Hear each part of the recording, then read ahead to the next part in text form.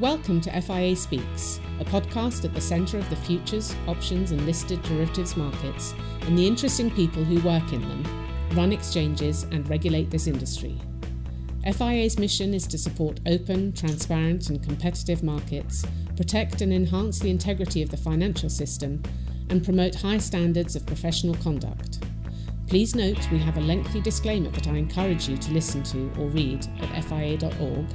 But in short, this podcast is meant to be informative about this industry and should not be relied on for investment advice. And now, here's your host, FIA President and CEO, Walt Lucan.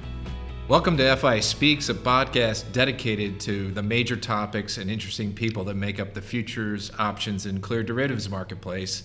This podcast is available at fia.org, on Apple iTunes, and at the Google Play Store, or wherever you might get your podcasts. This is being recorded at FIA's annual International Derivatives Conference in London. And in this episode, we sit down and talk with Osaka Exchange CEO Hiromi Yamaji. Welcome, Yamaji-san, to FIA Speaks. Well, thank you very much for this opportunity. I'm very glad to be on this program. Well, just to give a little bit of your background, you're president and CEO of Osaka Exchange in Japan and a member in a board of director at the JPX. You've spent a lot of your career at Nomura in banking and hold a degree from Kyoto University as well as University of Pennsylvania. So you've spent some time in the United States. Yes, for 2 years at the business school, yes. At the Wharton School. Yes. Oh, that's wonderful. Well, before we get into the Osaka Exchange and the issues you're dealing with there, let's talk a little bit about your career and how you got to be running a major exchange in Japan. So walk us through what led you to the Osaka Exchange. Oh, sure. I was born in Hiroshima, in the western part of Japan, and spent 18 years inside of Hiroshima. And I joined the junior high school and high school kind of 6 years program. It's a Jesuit school called Hiroshima Gakuin, which is a sister kind of a school for Sophia University in Tokyo. And I got into the Kyoto University, and then I spent 4 years in Kyoto. And after that, I joined Nomura. And after 3 years of Nomura's career, I was sent to Wharton graduate, the University of Pennsylvania, under the study abroad scholarship of Nomura. And I spent 2 years over there, and it was probably the kind of most extensive study I did during my life. And but it was a very good experience for me because I got used to all the professional technical terms about the finance, about the banking during those 2 years period. And also, I started playing golf when I was in Philadelphia because I studied very hard. So I needed to have a time to relax. So one thing was I played golf, and also the other thing that I traveled during the recess. In spring recess or summer recess, I went down to Mexico or other places in the U.S. And I came back to Nomura's Tokyo office and then spent 2 years at the International Finance Department. And then I was sent to our New York office, and I spent there for 6 years. And those are the kind of the times that the liberalization of yen. So we invented many different kind of financial vehicles which give a very attractive cost of capital for U.S. issuers, U.S. and Canadian issuers. And I was in charge of all the accounts like Government of Canada. And also I was covering at that time Fannie Mae or Freddie Mac, all of those state-sponsored agencies. And I provided probably more than $8 billion or more, close to $10 billion worth of financing for those governmental agencies. Then I came back to Tokyo. I engaged in M&A advisory business. At that time, Nomura made an investment into Wasa Steel Imperial, Then it was a very leading and also very professional boutique house led by Bruce Wasserstein and also Joe Pereira. And I spent 2 years at the WP New York office, and it was it's a quite interesting environment. It was a kind of a zoo. All the predators in the WP office. I love it, and I have been keeping a very good relationship all the professionals that time I worked with. Was it intimidating though to be as a young Japanese student to come to the United States, to be exposed to a difficult business school, while also I would assume it would be difficult also with the language barrier too? Mm-hmm. And you seem to have survived and been resilient in all of that. So that must have been quite an experience. Well, one thing I got used to is that you forget to speak in the perfect English. It's not possible for us to speak in perfect English. Nor for me. Yes, to speak in the proper English is very difficult. Oh, yes. But for us, it's I studied English after I got 12 years old, so it's almost impossible for me to speak in native English. So, however, if you would like to have a strong intention to let them understand what you are talking about, that's it's a human beings to human beings. It's they do understand what you are trying to say. So that's what I got to when I was studying at Wharton. So whenever I have occasion to talk to a Native Americans or British people, I have intention to communicate with them whatever I would like to tell them. So once you have a substance to tell them or to communicate with them, I think they do understand. And if they don't understand, that's their problem. Right. That's right. That's kind of determination I made. Well, you have excellent English. I think you do a very good job. So it's never a problem communicating with you. But you were exposed to the global financial industry. It sounds like in your banking career. Has that influenced your career at the Osaka Exchange and how you look at the global derivatives industry? I think I was not trading side of a bank. Of a securities firm, and when I was approached by Mr. Andy Saito, then CEO of JPX, to become a president of Osaka, I thought it was quite a challenge for me because I'm not trading side. I know the derivatives, but I don't trade derivatives at all. So, but at the same time, I thought it was a good challenge for me, and I was willing to give another challenge during my business life. So I accepted the offer and joined the JPX as a board member, and also became a president of Osaka. And after I became a president of Osaka, I found that this business is really, really international. And obviously, derivatives, as a nature, it's an international product. Right. So, it's kind of a pleasant surprise after I joined Osaka that it's so internationalized. And, actually, I have to visit investors or partners or participants all over the world at least 7-8 times a year, and half of them I'm visiting Asian cities, half of them I'm visiting the US or European cities, and it's very, very exciting. And we see you at a lot of our events dealing right. with clients around the world, and it's like you said, it's a very international community.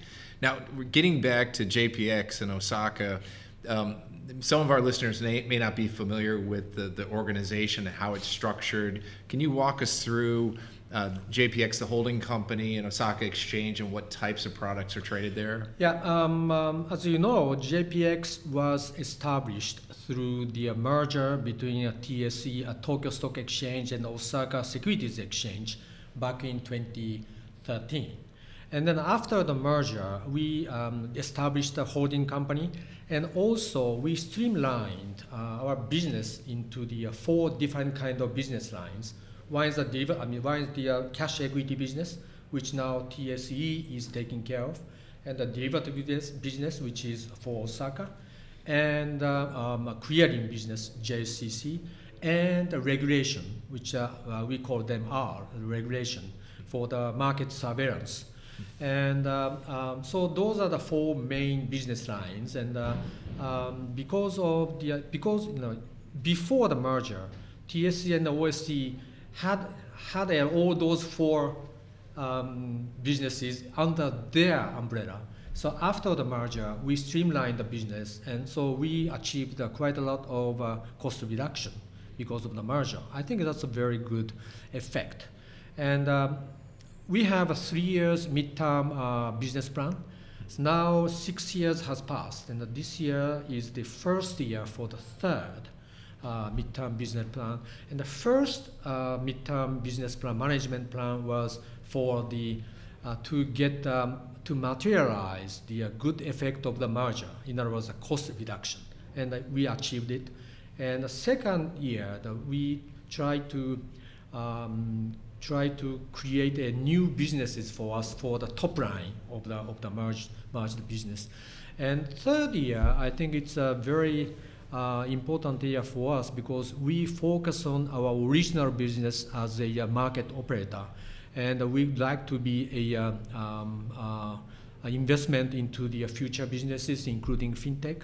So those are the kind of things we have, but because of the merger, we now could have those kind of business plans. In data services, I know talking to other international exchanges, a big portion of their revenues come from data services. Of the 4 business lines that you talk about, where does data services fit? Data services is inside of the holding company. It's part of the holding company. Yes, and there is a independent department which is taking care of for both derivative business and also cash equity business. And yes, we are trying to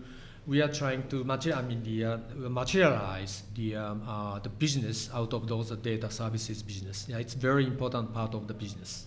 And of the Osaka exchange, what are the major products that have the most volume on that exchange? As of today, our main products are equity indexed futures product like 225 and 225 mini.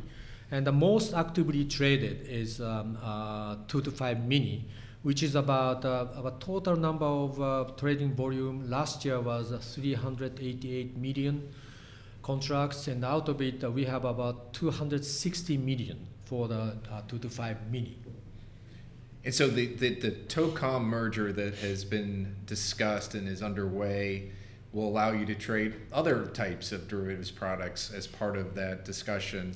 So walk us through, where are we with the TOCOM merger, and what's the timing elements of that finalizing? I think Japanese commodities derivatives business has been in a long-term slump. Well, if you look back in the past 10 years, since 2008 or something like that, TOCOM's trading volume becomes 20% of what it was 10, 11 years ago. And while the world global commodities derivatives market has grown 5 times than it used to be. So this is because of some of the reasons, but in order to turn it around, we need to have something very substantial. And we share the view that in order to revive Japanese commodities market, we means that TOCOM and JPX share the view that in order to revive this commodities market, we need to consolidate both businesses into one. And so the TOCOM will now become part of the exchange group of JPX, yes, trading energies, and your exchange will trade some of the metals products. Is that yes, correct? Yes. So back to the story. Talk about the schedule. That at this moment we are in a due diligence stage for the TOCOM, and we will fix the price of acquisition by the end of June, and then we will start a tender offer for TOCOM shareholders at the beginning of July, and it takes about a couple months, maybe 2 months. So we will complete our acquisition probably sometime in October this year. And so TOCOM becomes 100% subsidiary of JPX. And then after that, we transferred some of the products to OSE, and those products other than energy related. So newly established market like power futures market will be in TOCOM, and also the current crude oil futures will stay in TOCOM, but other products like gold, platinum, precious metal, silver, and also rubber, and also agricultural products would come to Osaka. And similar to the United States that has a bifurcated regulatory system, that you also have several regulators that you may be dealing with. I know during these discussions there were some discussions early on about potentially combining regulators. It sounds like that's not occurring, but can you walk us through how METI and the JFSA regulate your products as well as the TOCOM products? Yeah, in case of Japanese regulatory authorities, a bit different from a US one. In the US, all the cash equity is controlled by SEC, and all the derivatives business are controlled by CFTC. But in Japan, for all the financial products, including cash equity plus derivatives, financial derivatives are regulated by FSA, Financial Services Agency, and all the commodity derivatives are regulated by METI, Ministry of Economy, Trade and Industry. And there is a kind of regulatory silos of those two ministries. But then, as I said at the panel, that now METI is very keen to establish a new energy market, and also before that they would like to liberalize the power market, and they established a spot market as well as a forward market. And as a completion of liberalization, they would like to establish a futures market for power market.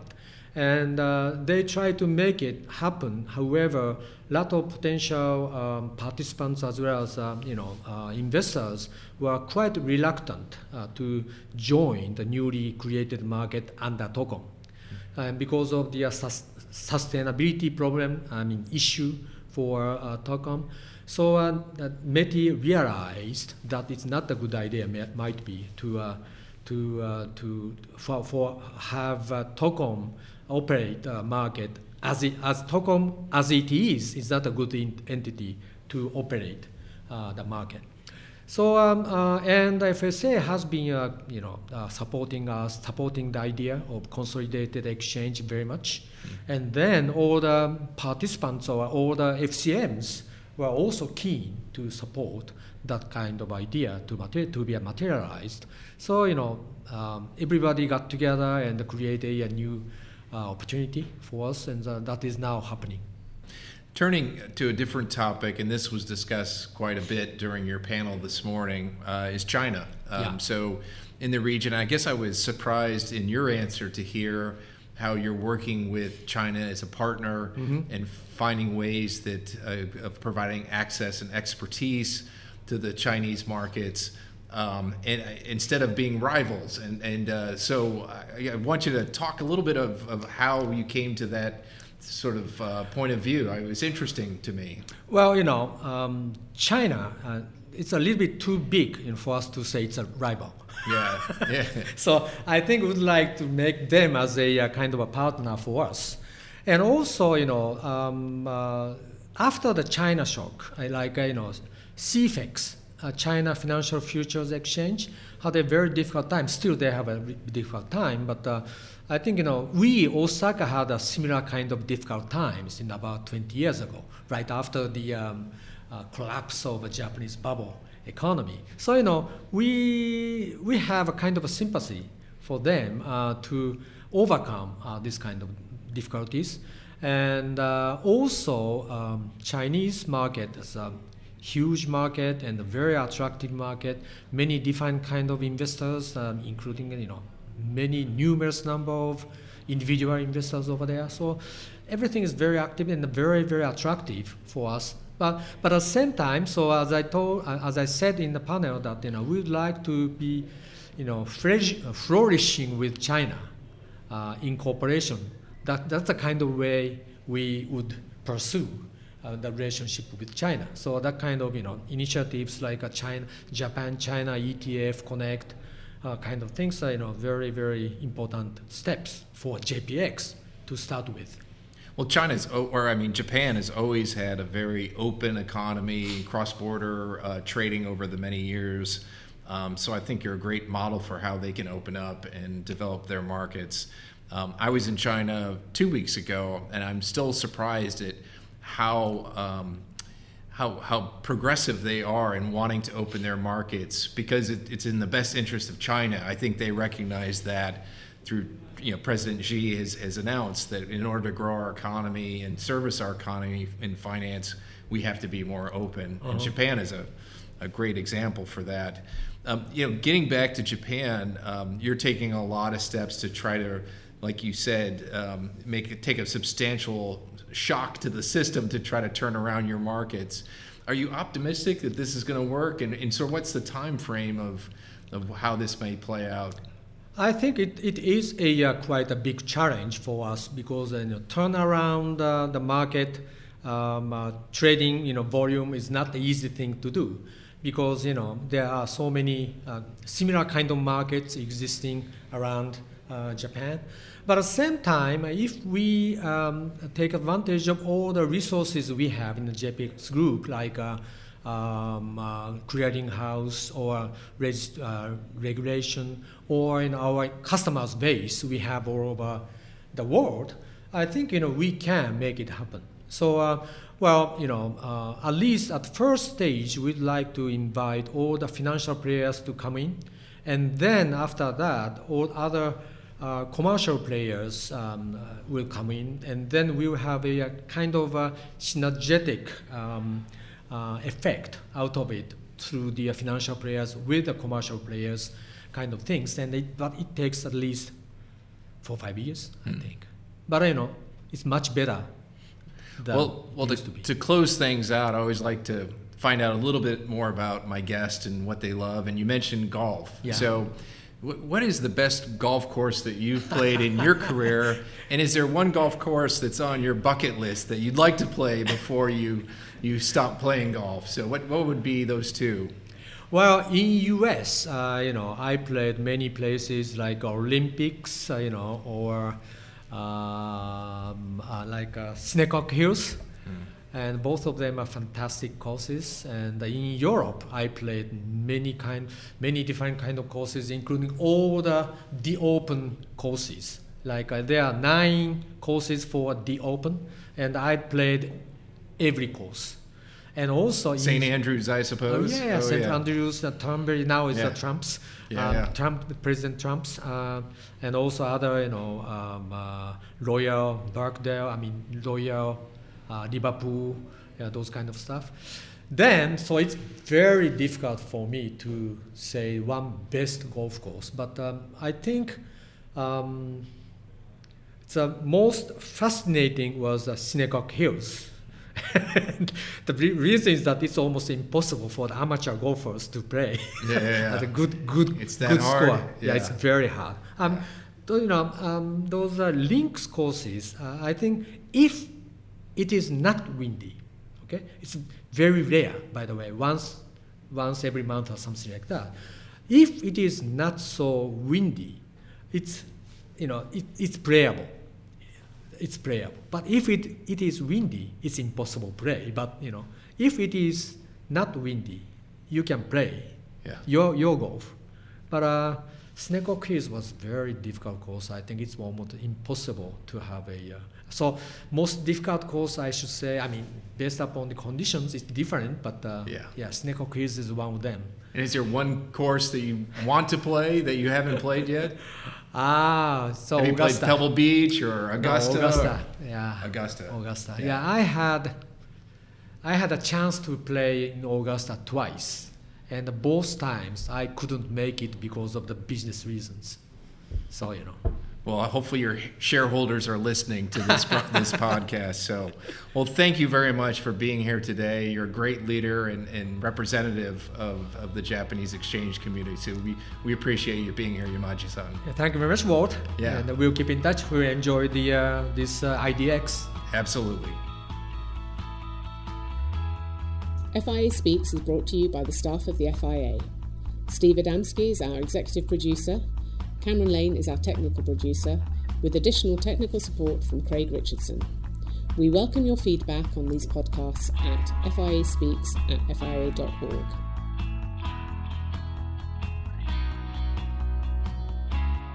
This podcast is intended for informational purposes only and is not intended to provide investment, tax, business, legal, or professional advice to any individual or entity. Unless specifically stated otherwise, neither FIA nor its members endorse, approve, recommend, or certify any information, opinion, product, process, service, individual, or entity presented or mentioned in this podcast. FIA makes no representations, warranties, or guarantees as to the accuracy or completeness of any of the podcast's content. Reliance on the podcast content is done at your own risk. FIA disclaims any and all liability or responsibility for any direct, indirect, incidental, special, or consequential damages arising out of any use of, reference to, reliance on, or inability to use this podcast or its contents. Any commercial use, resale, or redistribution of this podcast without the FIA's express written consent is prohibited. Copyright 2019 FIA, all rights reserved. For more information, visit fia.org.